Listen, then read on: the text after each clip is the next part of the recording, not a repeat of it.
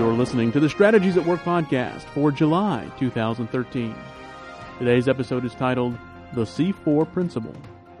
For those who wish to manage organizations according to biblical principles, is there guidance in Scripture for how to hire people? May I suggest that Scripture does indeed provide this guidance. It can be found in the application of the C4 Principle. C4 is an acronym that stands for calling, character, capability, and commissioning.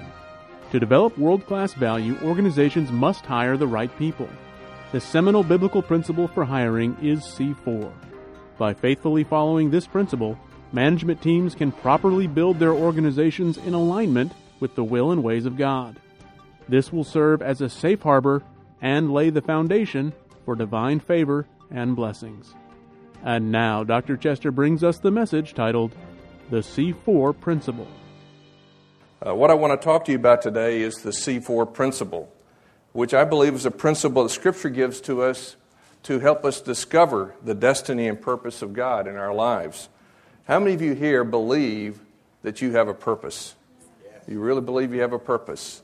Now, how would you go about finding that purpose? Not just quite an active response there. Everybody thinks there's a purpose, but when it comes to finding the purpose, it becomes more challenging. That's the typical response I get. So let me just make some introductory comments here. Have you noticed that the universe we're in is magical? It's incredible. You start looking at some of the pictures from the telescopes, like the Hubble telescope. It's just breathtaking, some of the incredible things. And then you watch the birth of a child. This happens to be my youngest grandson, who was born less than a year ago. And I had a chance to hold him within 30 minutes of his birth. Now that is just, it's hard to describe that experience. And seeing that suddenly there is this life that 30 minutes ago wasn't there. Now this life is in my hands. And I'm thinking, wow, this is marvelous. Well, if you believe that we are in a created universe, that Genesis 1:1 is a reality, and that is, in the beginning, God created the heavens and the earth, then you're on the road now to discovering something really marvelous about God's universe. Because if you answer the question, was the universe created or not, by saying not, then you don't have any other answers. You're left with meaninglessness. You're left with emptiness. You're left with purposelessness. The only way you can have purpose is there must be a God who is working in the beginning, because that lays the foundation for working to the end, which means he works between the beginning and the end. So I'm going to assume that you believe in a created universe. So did God create, work with intent and purpose? That is, does he work with intent and purpose? And if so, is he still in charge? You know, there are many professing Christians today that don't believe that God's all that sovereign, that in charge. And so they believe that there's a lot of freedom we have to figure things out and define reality. But I just want to point you to Scripture. By the way, I want to encourage you, the only thing that matters in life is truth. Amen. And what I want to propose to you today is the greatest source of truth is Scripture. And so the greatest way that I can help you understand truth is bring you to Scripture. Would you all agree with that? Yes. I hope you would agree with that. So I'm going to try to ground everything that I say to you in Scripture. So we're going to go through a number of texts today, and here's our first one, Isaiah 46, verses 9 and 10. This is God speaking. Remember the former things, things of long ago. I am God. There is no other. I guess you're aware that our culture does not agree with that.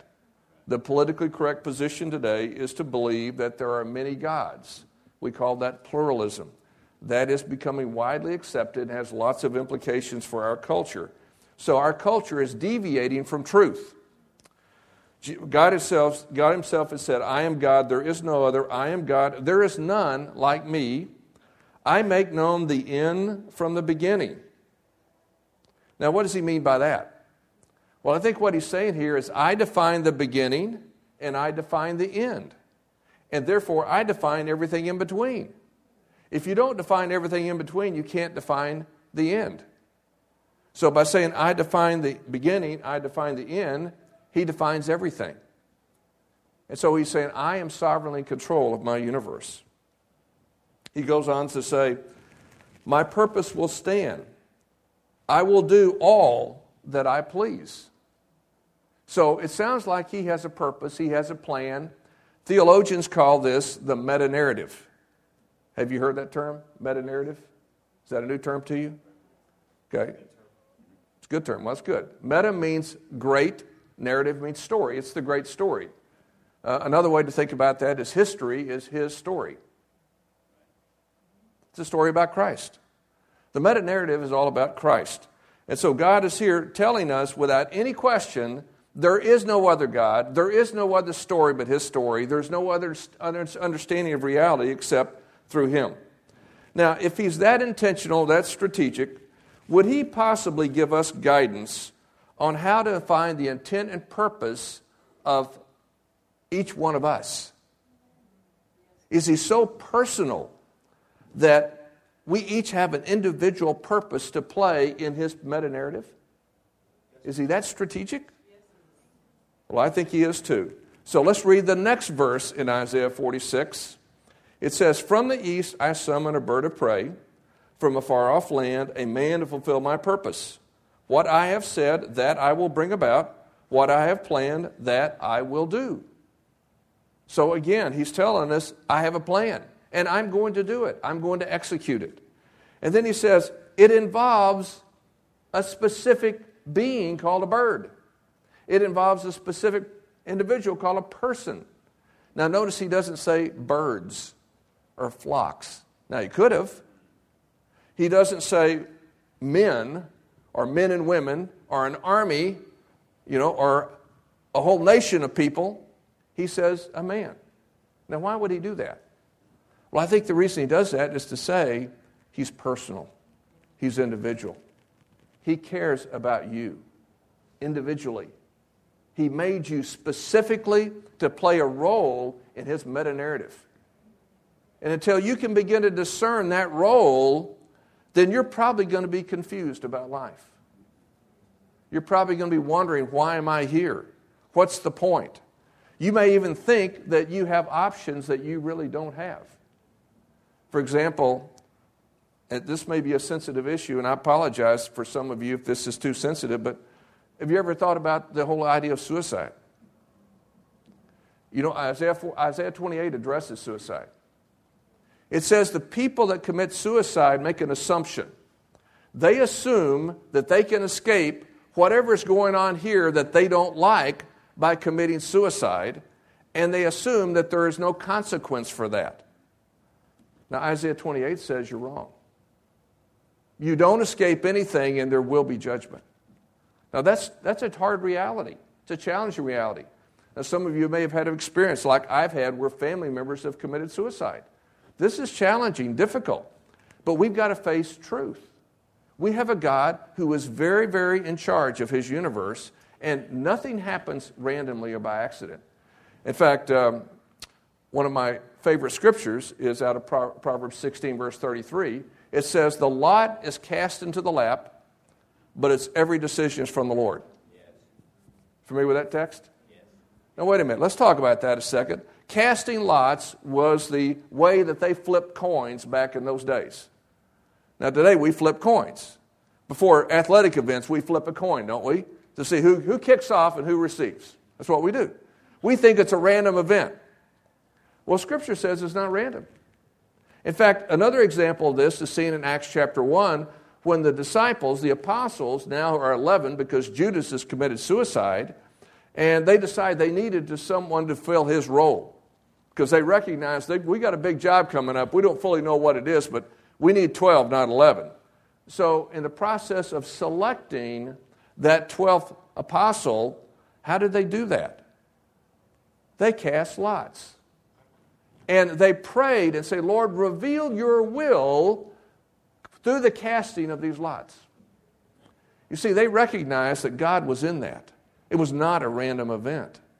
See, so we've got to begin to understand we have a God who's sovereignly in control, and we don't fully understand that. Is that okay that we don't fully understand God? Are we okay with that? So he can be in control, and we don't fully understand it, and yet we're still fully responsible. We are responsible to make decisions that line up with his will and his way. And one of our responsibilities is to discern the purpose for which he's created us. So let me just reinforce this by pointing out a picture here of the uniqueness of every one of us. How many of you have been to the Passion Play up in Eureka Springs? Anybody? Did you go to see the Potter? You didn't go see the Potter? Oh, you should have gone to see the Potter. It's a fascinating thing to watch the Potter. He's sitting there with all of his clay and everything, and he's forming these vessels out of clay. He's got his wheel spinning, and he's doing all of his thing. And he can make a vessel like the one here on this picture, and he can take it off the wheel and put it there and say, okay, make one just like it.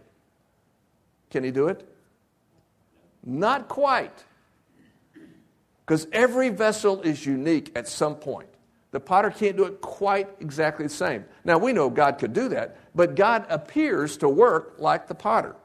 And that is, each one of us is unique. Each one of us is specifically designed for the purpose for which he's created us. All of our gifts, our talents, our personality, our opportunities, our relationships, our resources, where we live, when we live, who our parents are, all these things that are determined for us largely. Who here defined who would be their parents? Anybody define your parents? Okay. Did you find whether you be male or female? Okay. Whether you have hair or not have hair? Did you find that? No, there are a lot of things we don't define that just happen. You define when you were born, where you be born. No. How about your personality? No, you didn't define that. How about your gifts, your talents, the things you do well, the things you don't do well? No. Now, you can develop some of those, but your spectrum of aptitudes has been uniquely placed into you by God. So you say, wow, why is that? Why did he give me this personality, these parents? Why did he give me, life at this time and this place with this circumstance? Why did he do all that? Well, he is orchestrating his meta-narrative, and each of us has a role to play. Now, I want to read you a text here, and we're going to read the full text here a little later, but I just want to point you to Ephesians 2:10. Okay? This is a text that I think tells us probably more profoundly than any other text why God saved you. If you know Jesus Christ as your personal Savior, and I'm assuming this group, everyone does, you wouldn't be here if you didn't, I don't think.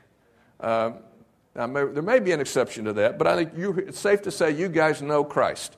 So if you know Christ, then why are you saved? Is it to populate heaven? No, probably not. There's a question about, when it's all over. When the new heaven and new earth comes, where's Jesus going to be? Have you ever read the end of the book? Yes. And the new heavens and new earth? Where is Jesus? He appears to be on earth. Now, I don't know about you, but I'd like to be with him. Yes. So very likely, if we're going to be with him, we are going to be on this new earth. And so we keep talking about going to heaven. And yet, you look at Scripture and say, well, where does it talk about that? Well, there's some vague allusions to it, but it doesn't seem to give clarity that that's what's going to happen. Rather, what's probably going to happen is we're going to be part of ruling God's new creation. And what we're learning now is the stewardship skills to rule.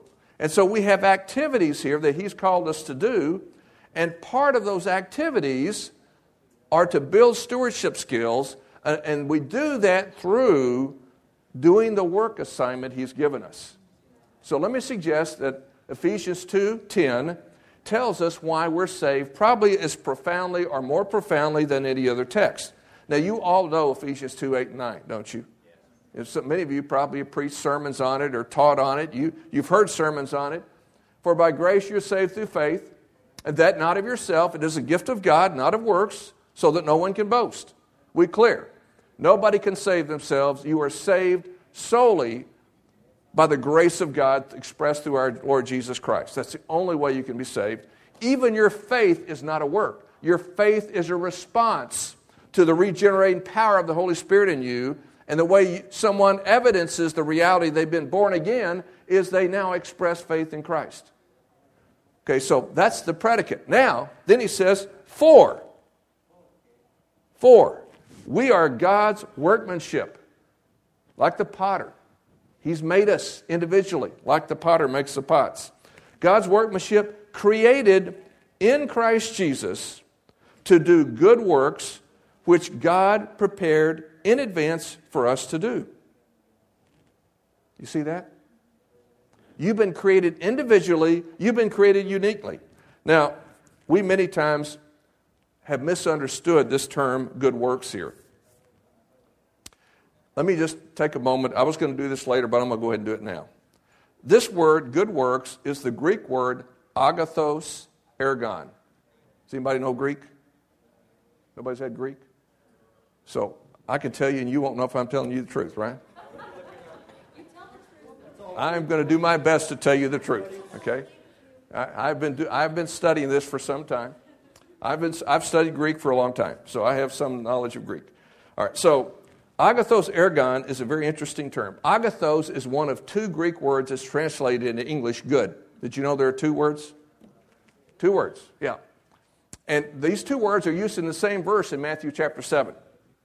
When it says, a good tree bears good fruit. Okay, you remember that verse? And the context of that is, how do you tell someone who's genuine from someone who's false? Remember, that's the discussion. How do you tell the real deal? How do you tell a real Christian? How do you tell a real teacher? How do you tell a real pastor, a real apostle, a real prophet? How do you tell these people? Well, a good tree bears good fruit. Well, here we have the 2 words for good used in the same verse, which gives us a big clue. So the first word for good is agathos. The second word is kalos. So now, let me read it. Let me tell you the verse using those 2 words. An agathos tree bears kalos fruit. Do you hear that? An agathos tree bears kalos fruit. So that seems to suggest that an agathos tree is something that's intrinsically good, intrinsically healthy, intrinsically sound, intrinsically operating the way God designed it to operate. And something that's kalos is an evidence, it's fruit that bears witness to the soundness from which it came. So that seems to be the sense. So an example of this is if you go to an apple tree and you pull an apple off and you taste it and it's really good, what does that tell you about the tree? It's a sound tree. It's a good tree. See, that's the point. So Greek has a way to express something in English we kind of lose sight of. So in this text here, we have the word agathos. So it's referring to works that are rooted in someone who is sound spiritually, lined up with the will and ways of God. So that's agathos. Now, works. Now, most of us, we read that, we think of good works as something like helping an old lady cross the street, or maybe going on a mission trip, or maybe volunteering to be a part of the parking lot patrol at your church service. You know, those are good works, is what we think. And those are fine, but that's not the limit of what this text means. This word ergon refers to all kinds of work activity. It doesn't matter what you do, it's your ergon. Whether you're a farmer, whether you are a teacher, whether you are a physician, whether you're a lawyer, whether you're an accountant, whether you're a manager, a salesman, whatever you do, it's your ergon. So it's referring to all kinds of work. So here, what we have is Jesus is telling us why we're saved. It's so we can fulfill that for which we've been created to do, and we've been created to do all these kinds of work activity that should reflect the goodness of God in us in how we do it. This is why we are supposed to work and be the great workers, the best workers. Now, I'm working with a man right now that he's probably 50 years old, and he has been struggling under a false impression of reality. He thought the only way to do good works had to do with something going on in church. I said, well, you certainly want to do good works in the church, but that's not the limit of it. Can we broaden your perspective? In fact, God has called you into the workplace, and He wants you to do agathos ergon there. That's where you're called. That is where you've been assigned. And if you don't do that, you know what happens? It makes Christ look bad. Now think about that. Now, how many of you have worked in the workplace? Okay, most of you have. Now, did you have to go tell people you were a Christian? I did. You did? But did you have to tell them that? No. They could have probably figured it out by themselves. In fact, they start scoping you out. They start looking at how you're living, the decisions you make, how you speak, what's important to you, how you tackle problems, whether you're loyal or not and faithful. They look at your value system. And without you ever telling them anything, they pretty well size you up. If you look like Christ, hey, that makes him look good, doesn't it? And if they size you up as being a Christian because you go to church, but you don't work consistent with Christ, what does that do? Makes you a hypocrite. And who loves hypocrites? Nobody loves hypocrites. In fact, that makes your profession of faith in Christ look bad. In fact, I've heard people say, I'm not going to hire any Christians. They're lousy workers. Have you ever heard that? Oh, that's a common deal. I know many people that will not hire people that profess to be Christian. So if you want to get hired at their company, you don't go tell them, I go to church. You don't do that. You don't go in there and talk about the Bible.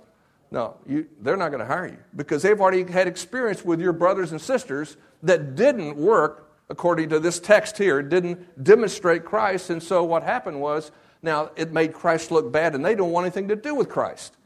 Not only at work, in any area of life.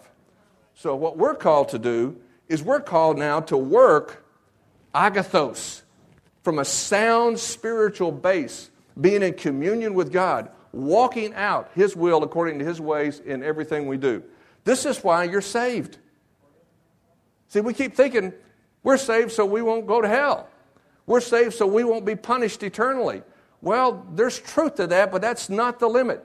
You see, we keep limiting God's perspective. His perspective is so much bigger than ours. We are saved so that we can be his expressions. We can bring his rule and reign into whatever jurisdiction he's called us to walk in. And so this text here is telling us that God has a plan. You see this whole thing prepared in advance for you to do, for us to do? Well, that's a plan, isn't it? That's God's meta-narrative. We have been created in Christ Jesus for a work assignment in his meta-narrative that's supposed to be done with such excellence that it makes him look good. That's what we're here to do. Wow. So now you begin to see God is so much bigger than I thought about how he's working and what he's doing. So how do we respond to this? Well, we have a responsibility to discover our race and to run our race. Now, I'm using that terminology because that's this terminology Scripture uses. Look at Hebrews 12:1. Therefore, since we're surrounded by such a great cloud of witnesses, who are those witnesses? The people of faith that have already lived and died for us. So we're surrounded by this great cloud of witnesses. Let us throw off everything that hinders and the sin that so easily entangles, and let us run with perseverance the race marked out for us. God has got a specific race marked out for you. He created you to run that race, and he wants you to do it with such integrity and such faithfulness and such dependence on him that anybody looking at you sees Jesus running. And it doesn't matter what your race is. God's assigned you your race, and it's the race he wants you to run in his meta-narrative. So this makes God so much bigger. He is involved in everything. He has created everything. There's nothing that exists that he hasn't created. Now, man abuses things and misuses things and distorts things. Our job here is always to bring man back to alignment with the will and ways of God. So wherever you're assigned, you're there as emissary to bring forth his rule and reign, to bring forth alignment with him. So we have a race to run. So our job is to find our race. And do you think God would be good enough that he might give us some clues as to how to find our race? Yes. You think so? Yes. I think so too. So I want to give you a principle that I'm going to show you in about 6 different texts of Scripture that I believe will help you find your race. It's the C4 principle. And I'm going to give it to you. We'll talk about it numerous times over. Do I have another hour? Is that what I've got? How much time do I have? I'm showing 2:30. Okay? She didn't answer, so I'm going to keep going. Okay? 3:15. I got 45 minutes. Okay, we'll have to hurry then, I can tell. The first C is calling. The second C is character. The third C is capability. And the fourth C is commissioning. Calling, character, capability, commissioning. Okay, so now I'm going to show you some text of Scripture where this is found. All right, the first text is Exodus chapter 35, verses 30 through chapter 36, verse 2. Now, this happens to be a record of God's directive for building the tabernacle. So God wanted to build the tabernacle. He had to hire people to do that. So what principle would he use to hire people? That would be interesting to know, wouldn't it? How does God hire people? How many of you hire people here? Okay. How many of you have hired people in the past? A number of you have. Okay, good. So have you ever thought about how God hires? Is that a new thought to you? Yeah, that's a new thought. Most of the time, what do we do when we start thinking about hiring people? Is, okay, let's sit down and write out a job description, and let's find out who's got the skills to do this. Isn't that what we do? Yeah, that's generally the way we approach it. That's the way the world approaches it. You see, one of the problems we have as Christians is when we don't find scriptural truth to guide us, we default to what? Worldly thinking. See? And that's what's happened. Is we've largely, when it comes to the workplace, is we have defaulted to worldly thinking because we think that God doesn't speak to that. In fact, the world has come up with what they call best practices. Have you heard the term best practices? Okay, that's a big deal. It's a big deal. It's about a year ago or so, there was a lady that was looking to associate with a consulting practice, and she found me some way. And so she writes me this email and tells me, extols her virtues and all the things that she knows and how she builds everything on best practices. Well, as soon as I saw that, I knew she had not really read my website, even though she said she did. So I responded to her email. I said, thank you for the communication. I appreciate it. I want you to know I do not believe in traditional best practices. I do not believe that is truth. The only way that I would take a best practice that is commonly accepted and accept it myself is it has to pass through the filter of a biblical worldview. Amen. If it passes through that filter, then it's acceptable. So for me, the best practices are biblical best practices. Anything else is kicked out. I said, if you still want to talk, let me know. I never heard from her. She probably had no idea what to do with that because we're not talking at that level. We have largely given over the business world to the enemy. And we think it's okay. And there's nothing in Scripture that gives us permission to do that. In fact, Scripture says we are responsible to do all kinds of work activity and bring forth the rule and reign of God wherever we go, which means we bring a biblical perspective to everything. So here's one thing we could do. We could begin to think about hiring from a biblical worldview. So this is a text. I'm not going to read it all for the sake of time here.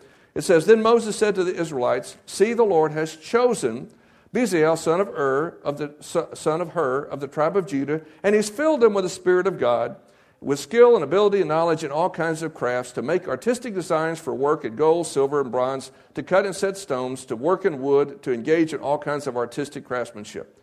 So you can see here is the beginning of the discussion about how you hire people, and you can see that the first element of this is calling. See, the Lord has chosen. See, if you're called, you have been chosen, ultimately by God, but He may use a human agent to exercise His choosing. And we'll see that in a little bit. But here, He's saying specifically, I have chosen Bezalel. And He's going to use Moses as His agent to tap him and say, you're the man. Now, calling has two aspects to it. There's first the calling of the external aspect, which is the caller.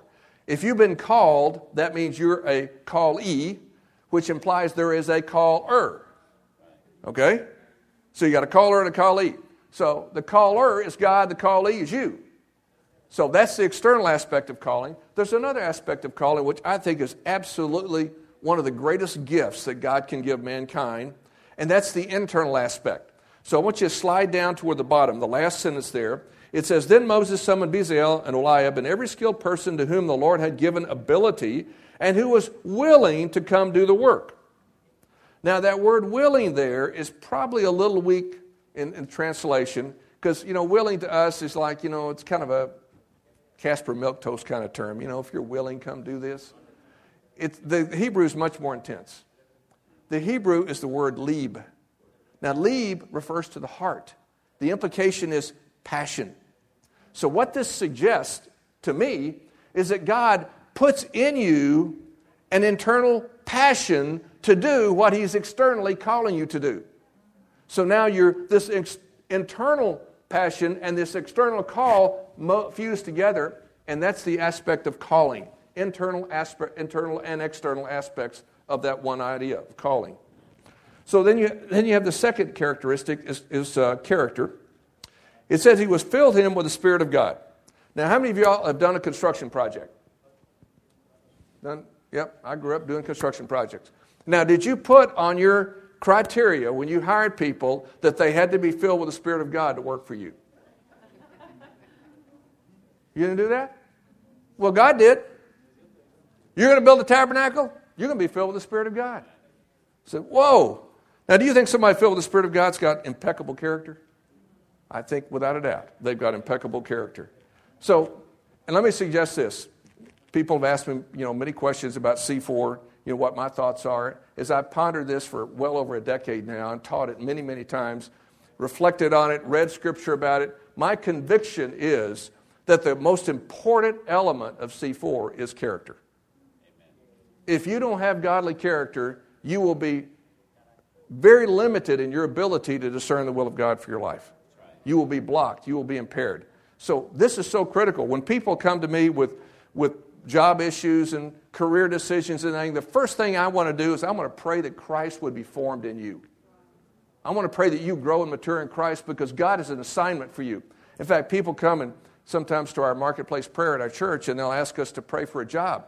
And we tell them very politely, we don't pray for jobs. I said, what? This is a marketplace prayer. And I said, yep, it's marketplace prayer. Why don't you pray for jobs? Because we believe that the idea of a job is something you have to do. We think the biblical concept is you have an assignment. Something God has ordained for you to do. Something you have been called to do. Something you get a pleasure and delight in doing because you are bringing the kingdom of God to that workplace assignment. So that's how we're going to pray for you. Alignment with your assignment, and the first thing that needs to happen is Christ has got to be formed in you. We've had some people say, well, don't pray for me, which tells me there's not much life in them. So I said, well, now I know how to pray for you. I want to pray that you come to Christ. That's how I'm really going to pray for you, because until you come to Christ, it's really hard for you to do what you're called to do. It's hard for you to find it. So I think this is the most important element. All right, the second thing is capability. Now, this is the most obvious one. This is what the world figures this out. You don't hire, a cook to fly an airplane. You hire a cook to cook. You hire a pilot to fly an airplane, right? So, you hire people to some degree based on their skill and ability, but that's just one of the elements. That's not the whole thing. And there's several references to that here. And finally, let me focus on the last element, which is commissioning. Commissioning is probably one of the least understood, because we're in a culture that's largely very independent. Everybody's doing their own thing. We don't think about commissioning. Well, take a look here at the highlight there toward the end.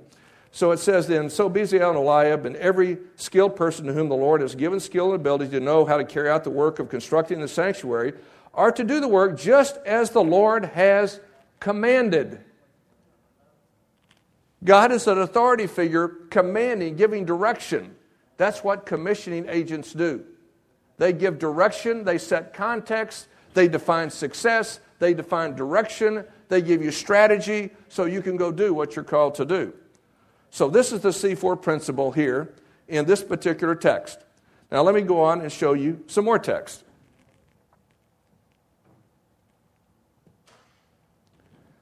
Okay, how about, is that the next one? Let me see if that's the next one. Oh, yeah, that's what I thought. Creative work. How many of you are creative? A lot of you are creative?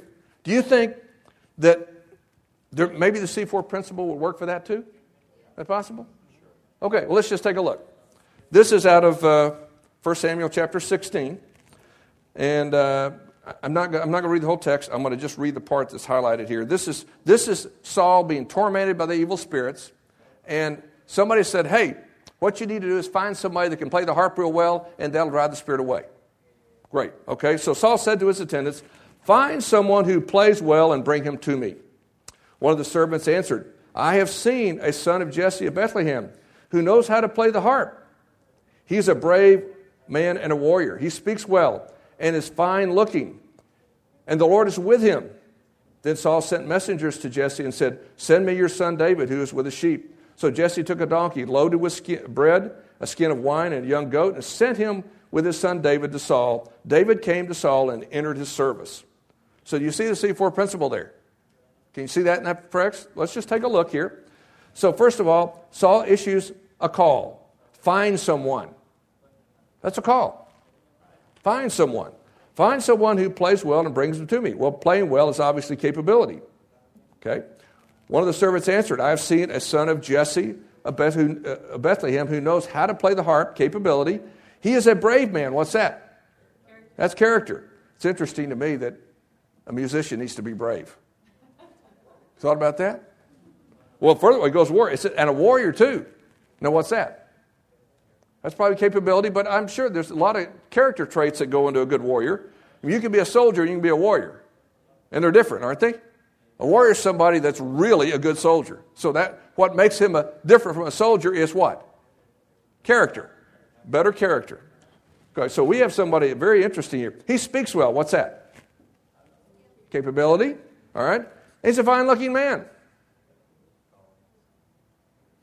What do you think that is? What will make you a fine-looking man? How about good character? Have you noticed how people, when they mature in Christ, their countenance changes? Have you seen that? I've got a father-in-law who's a very godly man. He's walked with God for 70 years. His face glows. His face glows. You think, well, let's put a veil over it. It's getting too bright. I mean, so there's a tangible expression of the godliness in him. Well, I think that this is a testimony to the character that's in him. He goes on, and the Lord is with him. What's that? The Lord is with him. Spiritual maturity, isn't it? The Lord's with people that are inclined to him. So another statement of character. Then Saul sent messengers to Jesse and said, send me your son. So that's the call, who was with the sheep. So Jesse took a donkey loaded with bread and a skin of wine and a young goat and sent them with his son David to Saul. David called to Saul and he entered his service. What's that? Commissioning. He entered his service because invited by Saul, called, and now you get here, now you're in my service. You're commissioned. So you see the principle here again. And notice now here how a father is involved. This is important to see. This is another one of those things we don't get today because we don't understand the role of fathers very well. Another point of conviction I'm coming to as I'm studying this whole field is the power of fathers to release destiny in children. Not only natural children, spiritual children. Have you seen the movie The King's Speech? Yes. You've seen that movie? Here you have King George VI, whose father was not a real highly functional father. But he was the father he needed to be in line for the king, to be king of England. So he had to have that father. And then how did God deal with the deficiencies of that natural father? What did he do? He brought in a spiritual father. Now the spiritual father comes in and he begins to heal the son of the wounds from the natural father. Now the spiritual father wasn't perfect. Neither one of them were perfect. But God took the assets out of both the natural and the spiritual father and put them together and heal the son so the son could do what he was called to do. You see that? This is how God works. So fathers are huge. They're very important. So here you have Jesse recognizing the call of God on his son, so he's getting everything ready. He's investing in his son. He's sending his son out. He's affirming this is the call of God. He is commissioning his son to go, and Saul is commissioning him to enter. See, this is the power of how God works. When we start working according to the way he works, he uses these authority figures in our lives to guide us and direct us into the call of God for our lives. Okay, how about business? Let's talk about business. Would God possibly use the C4 principle to guide us in business? Would that be possible? Okay, so let's take a look at Acts chapter 6. Now, you may be familiar with this text. This is the early days of the formation of the church, the universal church. And in those days, it was largely the Greeks, largely Jews, some of whom were from the Greek countries, some of whom were in Jerusalem. Now, you remember why there would be Grecian Jews? Why were the Israelites scattered? Their sin. They disobeyed God, and their penalty was they were scattered all over the known world. And so periodically they would come back to celebrate the feast, and they were there together on the day of Pentecost when the Holy Spirit shows up. So they got some of those people came to Christ that day, as well as the local people that lived in Jerusalem. So you have this blend of Jewish people, some of whom live locally, some who are not local, but they're all together in the church. And what's happening is, as they're living together, they're sharing things together, and some things are not happening as they should. So in those days, when the number of disciples was increasing, the Grecian Jews among them complained against the Hebraic Jews because their widows were being overlooked in the daily distribution of food. Now let me just comment here quickly. This word distribution of food is not in the text. It's not in the text. The Greek word is diakonia. Diakonia is the word we translate ministry. What it means is executing the commands of another. That's what the term literally means. So it really should say, but these widows were being overlooked in the daily ministry. Now, we know more specifically what that he's referring to in the next sentence. Okay, so the 12 gathered all the disciples together and said, it would not be right for us to neglect the ministry of the word. Now let me stop there just for a moment and say this. That word, the ministry of, is not in the text. That's the translator's understanding. It literally is, it would not be right for us to neglect the word of God in order to wait on tables. So now he's telling us that this ministry that is in a prior sentence is waiting on tables. You see that? Does everybody follow that? You need to follow this. I know it's a little tricky here, but you got to follow this to see what he's saying here. Because the translators, most of these translators didn't really have a holistic view of God when they translated this text, and so their bias comes through in their translations. So with all due respect to these men, and I know some of these men that did this, and I love these men, I think they just didn't quite get it here. So what you have here is he's telling us that the daily distribution of food, waiting on tables, is ministry. That's what he's telling you. All right, so we're going to go on here. It would not be right for us, he said, to neglect the word of God in order to wait on tables. Now, why wouldn't it be right? The apostles have responsibilities to preach the word of God and instruct godliness. Some people think it's, because the word of God is more important work than the ministry of food distribution. That's not what the text is saying. Okay? What the text is saying is the apostles were assigned to minister spiritual food. These other people are assigned to minister physical food. Guess what? You have to have both. What would it be like if you got no ministry of physical food? What would that be like? It would not last long, would it?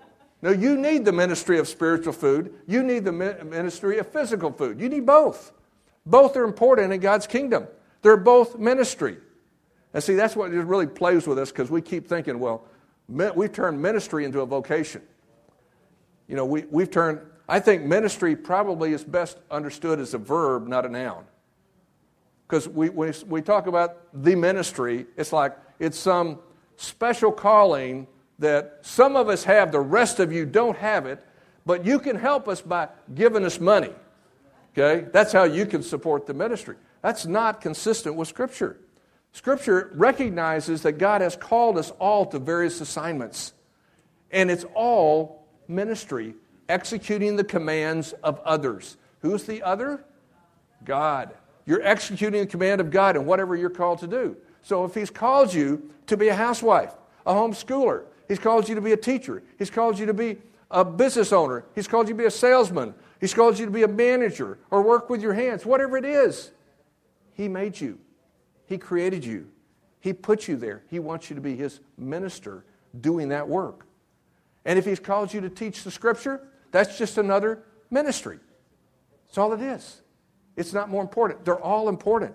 How many of you appreciate modern plumbing? You appreciate that? My wife really appreciates it. We had a visitor from China here a year or so ago with us, and they were trying to get my wife to go to China, and my wife is not that adventuresome. My wife's idea of camping out would be a Holiday Inn without room service. That would be camping out. So they're talking to my wife about coming to China, trying to convince her to come. I've made many trips there, and she has not come with me any farther than Hong Kong. She can handle Hong Kong. Hong Kong's like a U.S. city. But going into China is different. And so they were trying to convince her, hey, it'll be great. We'll make sure you're taken care of. We'll make sure you even have a toilet. And she says, what do you use? Oh, just a hole. So are you thankful for modern toilets? Oh, wow. That somebody's ministry was developing modern plumbing. It serves you. God ordained for that. That's just not some creation of the world. That's something God has made to make your life easier so you can do more efficiently what He's called you to do. I mean, this is how God works. Okay, I'm going to keep going here. So, we haven't even got to the C4 in this principle yet. So, it would not be right for us to neglect the Word of God in order to wait tables because our assignment is the Word of God. Somebody else's assignment is to wait tables. Brothers, now here's what you do. Choose 7 men from among you who are known to be full of the spirit of wisdom, and we will turn this responsibility over to them. So now what the apostles are saying is, okay, here's how we're going to solve the problem, is we're going to use the C4 principle to identify the people God has called to that ministry of waiting on tables. So first thing, it's you choose. What's choose? That's calling. Okay, you notice the choosing, you don't self-choose. Somebody chooses you, an external person. God works through someone to call you. So choose 7 men from among you who are known to be full of the Spirit. What's that? Character. Here we are, that Holy Spirit thing again. You ever think about, gee, I sure hope my waitress is full of the Spirit. I sure hope that cook is full of the Spirit. You ever thought about that? Yeah. Why do you think we can go and safely eat at restaurants? You ever thought about that? How many of you eat out? Yeah. We ate out on the way over here, you know. Why do you think we can safely do that? Because God, through His common grace, is restraining sin enough so that even people that aren't walking with Him can still keep from poisoning you. That's a gift.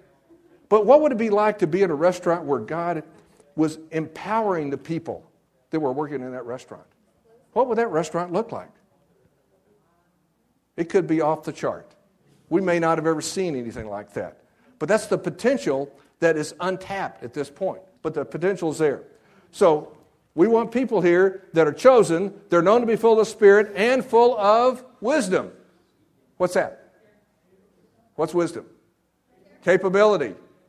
Wisdom is capability. Wisdom, let me define these terms for you. Knowledge is an understanding of how God's universe works. Is that a good definition? It's an understanding of how God's universe works. That's knowledge. Wisdom is the skill and ability to use that knowledge to live well. That's what wisdom is. Okay, so if you have wisdom, you have skill and ability. You have capability. So we have calling, character, capability. Okay, so where's the commissioning? Slide down to the end. After they go through, in fact, let me just, get back to this. Let me just read on down where it says, we will turn this responsibility over to them and we'll give our attention to prayer and diakonia of the word. This is our second use of diakonia in the text. We have diakonia associated with food distribution, now diakonia associated with the Word. You see? There's no difference in Scripture. Diakonia is the same. Ministry is the same. It's just where you're assigned to do it. This proposal pleased the whole group. They chose Stephen, a man full of faith and the Holy Spirit, also Philip, Prochorus, Nicanor, Timon, Parmenas, and Nicholas from Antioch, a convert to Judaism. They presented these men to the apostles, who prayed and laid hands on them. What is that? And we call that ordination, don't we? Isn't that what we call it? Yeah. Now, how many of you are called to the workplace? Number of you? Have you had people pray and lay hands on you and ordain you to the ministry God's called you to? We don't do that, do we? It's like, whoa. There's something wrong with my brain here. It's not quite capturing this because I grew up Baptist. How many of you grew up Baptist? Anybody be Baptist here? I didn't hear any of this stuff. It's taken me years of teaching. People teaching me to get this, and me studying Scripture to see this. And wow, I never heard any of this. But it's right here in the Word. It's telling me here, it was so important. This ministry of food distribution was so important. We're going to pray over them, lay hands over them, and impart whatever God wants to impart through us to them so they can do it well. Now that's one of the things, when you find what it is you're called to do, I encourage you to seek out for Christian leaders to affirm that in you, to commission you to it, like spiritual fathers. Just as Jesse commissioned David and sent him out fully supplied and ready and said, this is where you go, this is what you do. That's what ordination is all about. We're saying we're acknowledging the call of God on your life to do X, whatever X might be. Okay, so is that a powerful text? That see some new things there? Okay, got another 15 minutes. This is, how about leadership and management? Ever thought about that? Would you have C4 to be a leader or a manager? Is that possible? Well, let's just take a look at this text. This is out of Psalm 78, verses 70 through 72. He chose David. This is God is the he here. He chose David, his servant, and took him from the sheep pens and from tending the sheep. He brought him to be the shepherd of his people, Jacob, of Israel his inheritance. And David shepherded them with integrity of heart and skillful hands. He led them. So what we have here is a declaration of the C4. David had to be king. Now, this is the same guy that had C4 to be a harpist. Now, what I didn't point out to you, and I should have, is later on in that text in 1 Samuel 16, it says David not only was the harpist, he was also the armor bearer. Oh, he had C4 to do that too. And now he has C4 to be king. So you may have C4 to do of various things in your life. There may be steps, a process that you enter into. So now this is kind of the end of his life. We have C4 to be king. So what we have first, he chose David. So what's that? That's the calling. And took him from the sheep's pen, from tending the sheep. He brought him to be the shepherd of his people, Jacob. So the commissioning is he brought him to be the shepherd. So the calling is you call him out of this and you commission him into this. Okay? So we have the calling, we have the commissioning. So, and then the last phrase there, we have David shepherded them with integrity of heart, and with skillful hands he led them. So what's integrity of heart? It's character. And what's skillful hands? Capability. Calling, character, capability, commissioning. Okay, you see it? All right. Now you're getting the hang of this? Are you seeing the pattern? This isn't one text, or even two texts. We're beginning to see this throughout Scripture. So let's look deeper. How about church leadership? Oh my goodness, could C4 apply here? Well, you probably know the answer, don't you? Or I wouldn't have this text up here if you didn't know that. If you didn't know this. Okay. All right. So this is 1 Timothy 3, verses 1 through 7, and Titus chapter 1. Did we lose something here? Okay, we've lost our... Let's see if I can get this going back. I think what I did is I unhooked here. Let's see. You got to have faith here. He goes through its start up here.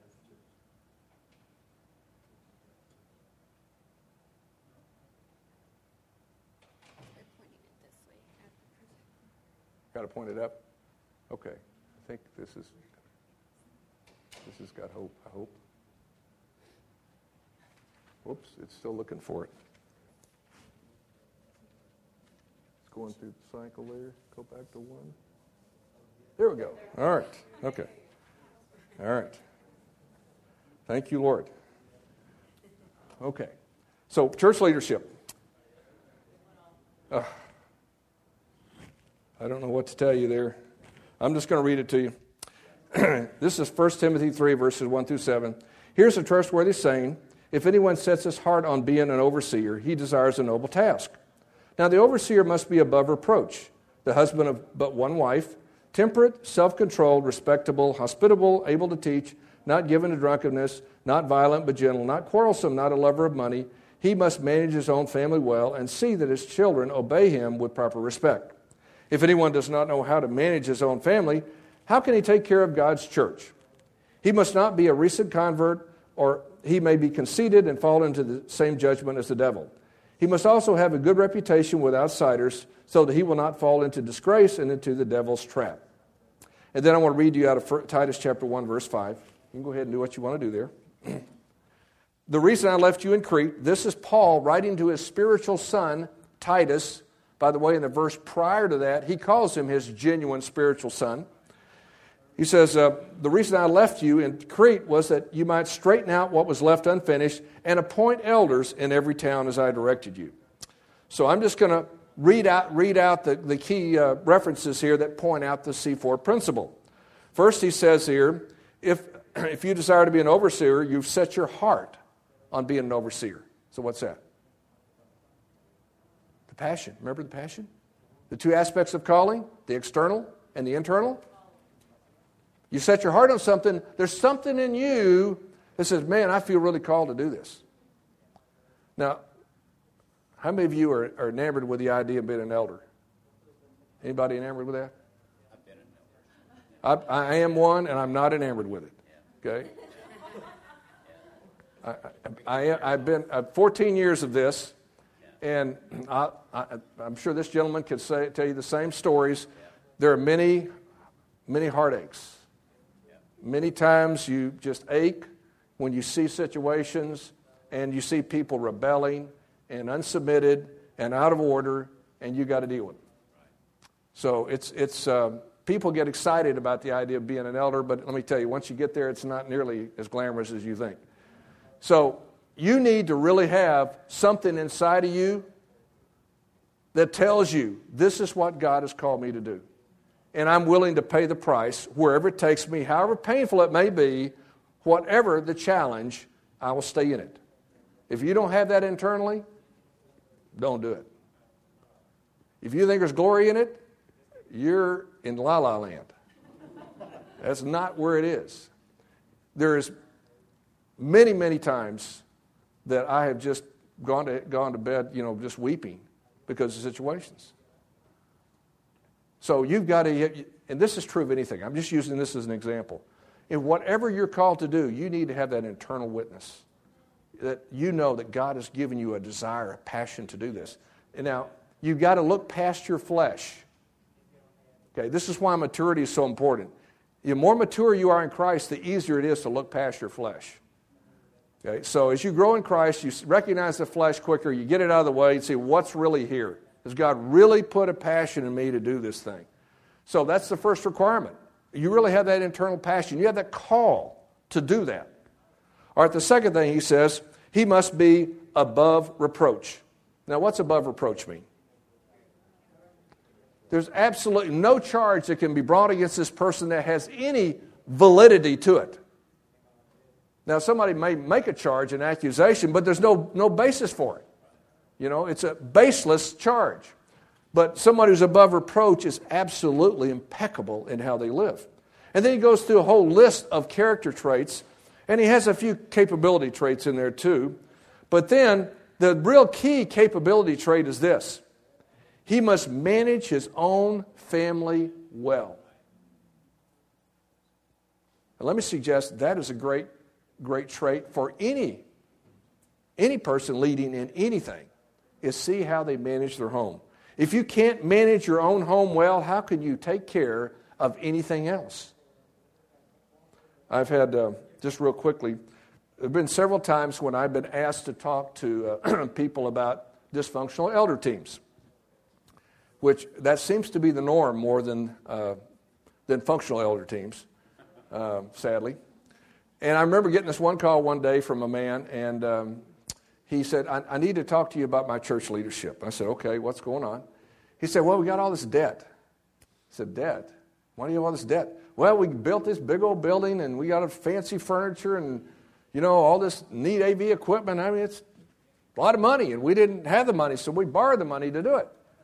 And I said, well, what's that mean? He said, well, basically everything is being cut so we can pay the debt. We're having to lay off people and eliminate stuff, and we're down to just paying off debt. And I said, well, how did you get here? He said, well, our elders decided to do that. I said, who are your elders? He said, well, they're men that attend the church. They're godly men. I said, well, tell me about them. So as he began to describe these men, you know who they were? They were the people that were perceived to be successful in business. They were the people that perceived to have money. And I'm sure that on some level they were thinking, well, we get them as elders, they'll start giving more. Well, it didn't happen. In fact, these guys were used to using debt, in their businesses, so they just brought in and leveraged up the church. You see, I pointed him to this text right here. I said, well, tell me about their families. In almost every case, in fact, I think every case he told me that he had knowledge of, the families were very dysfunctional. You see, the families were sacrificed for mammon worship. And then the church was not smart enough to recognize this truth here, and therefore they appointed the wrong people. So the family is what you look at first. He must manage his own family well. So the calling is the heart. The overseer must be above reproach, character. Manage his own family well, that's capability. And he has to do other things too. Okay? Like being able to teach, for example. And finally, the commissioning. Appoint elders. Who is this that's appointing? This is Titus. Who's Titus? He is a representative of the Apostle Paul, who is overseeing this group of community of churches, and he is the one that's telling this spiritual son Titus, you appoint the elders. Which is very interesting. How do many elders get recognized today? Congregational vote is a common way. Okay? And have you ever thought about apostolic authority? Is that something we've kind of lost sight of? It's kind of like going away. That's the old way to do it. It's not the modern way of doing it. To me, apostolic authority has got a lot of significance that we haven't explored, that we need to explore. And it probably would be a very wise practice as we begin to get lined up better with Scripture on how we recognize our church leaders. So you can see here, church leadership, business, civil leadership, artistic work, construction work, whatever it is that you're called to do, you will have C4 to do it. There's another thing I didn't talk to you about legal work and dispute resolution. I don't think I've got time to do that. I got about 6 minutes. I don't really have time to do this, but you remember when Moses led the Israelites out of Egypt? Remember that? Okay. And now, when you have hundreds of thousands of people, maybe millions of people gathered together who are fairly immature spiritually, do you think you might have a lot of disputes? Yes. It may be a rather litigious group of people. Okay, well, that's what he had. He had a very litigious group of people. And so his father-in-law, who is a pagan, named Jethro. Remember Jethro? Okay. He shows up, and he sees what's going on. And he says, Moses, things are out of order here. This shouldn't be. He says, this is way too much of a burden. And he begins then to lay out, this is what you need to do. He says, but what you need to do is select capable men from all the people, men who fear God, trustworthy men who hate dishonest gain, and appoint them as officials over thousands, hundreds, fifties, and tens. Have them serve as judges over the people at all times. But with the difficult cases, they can bring to you. The simple cases, they can solve themselves. So you see now, we're going to have C4 again here for dispute resolution. It says select. What's select? It's calling. Moses is the caller, and the people he selected are the callees. So select capable men. What's capable men mean? Capability. From all the people, men who fear God. Character. Trustworthy men. Character, who hate dishonest gain. And appoint them. Commissioning. Can you see that? Oh, you can. Oh, I'm impressed. Okay. So you see again, this time, out of the mouth of a pagan father-in-law, Moses is getting a course correction. Now you think Moses, he knows the will and ways of God, doesn't he? Well, he knows a lot, but guess what? God uses authority, even pagan authority, to direct us into His will and His ways. Wow, this is like, whoa, mind blower. Mind blower. Well, this is because we're not paying attention to what Scripture says. Scripture gives us incredible guidance. Now, one other thing I want to point out to you is that when you line up with what you have called to do, that you will be able to do it. It says, if you do this, and God so commands, you will be able to stand the strain. And all the people will go home satisfied. I mean, you talk about somebody that's anointed by God, who doesn't know God, and God still anoints him to speak truth to God's deliverer of Egypt, or deliver the Israelites out of Egypt. I mean, that's a powerful way God works. When you find what you have C4 to do, there will be provision for you to do it. And God may use a dysfunctional pagan, authority figure in your life to guide you. It might be an unsaved father. It might be an unsaved employer, an unsaved teacher, or it might be a saved teacher or father, employer. It might be a spiritual father. He has all these authority figures at his disposal, and he decides how he's going to direct you into what you're called to do. And what your job is to find your race. And you find your race by finding what you have C4 to do. Now, this to me is powerful. When you see this, you say, wow, now I see where I need to focus my attention. What is the most important thing you can do for any person? If you want to bless them, what's the most important thing you could do for them? Bring them to Christ. Introduce them to Jesus Christ. There's nothing more important than that. They must come to Christ if their lives are going to, do anything that's going to count in the kingdom. What's the second most important thing you can do for them? Help them discover their race. Help them find what they have C4 to do. Wow, what does that release? It releases incredible blessing, favor, success, peace, joy, contentment. There's something inside of you that says, this is what God created me to do. This is why I'm here. This is my part in the meta-narrative. I'm going to play it to the glory of God. When people look at me, they're going to see Jesus. Amen. To me, that's what the kingdom looks like. We should all be living at that level, so no matter where we go, who we come in contact with, they see Jesus. Yes. By the way, this is the way you should parent. How many of you are parents? Yes. You parents? How many of you said things to your children like, you can be anything you want to be. You can do anything you want to do. Anybody said that to them? I've done that. Yeah, we've all done that. Can I say we've lied to them? Because they can only do what they have been created to do. That is, do really well. And so we need to tell them, look, we're here to help you discover the destiny and purpose of God. It's our job. One of the things I noticed, I got to watch my first daughter born, when she was born 40 years ago. And I noticed, I was in training to be a scientist at the time. I noticed there was no nameplate. Did y'all notice that? No nameplate on the kids? Nameplate on there says, this is Lisa. This is why I created her. That would have been real nice. If, the Lord had done that. So, okay, all right, we got it. Now No, what he did is left me with a research project. Now I've got to understand, why did God create you, give you to me to steward and to raise you and train you, and what does he want to do with you? So I need to discover what she has C4 to do. You see, that's what parenting is uncovering the destiny and purpose of God, using this principle to then guide them and direct them into the purpose of God for their life, into the ministry that they have. Whether it's food distribution ministry, whether it's education ministry, whether it's sales ministry, whether it's being an entrepreneurial as a minister, whether it's being a pilot in ministry there, wherever you're called to the ministry, it's God has ordained you there, and that's a role you play in his meta-narrative.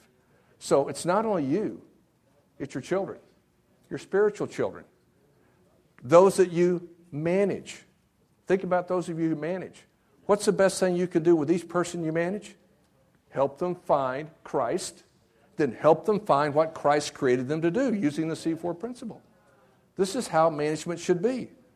And you're going to find, if you start applying this, you probably have a lot of people in your company that are not supposed to be there. In fact, I wish I had time to give you employment statistics, but I don't, and I'm over time. But let me just real quickly say, the key to managing is discipleship. Because as a manager, you have one of two relationships with everyone you manage.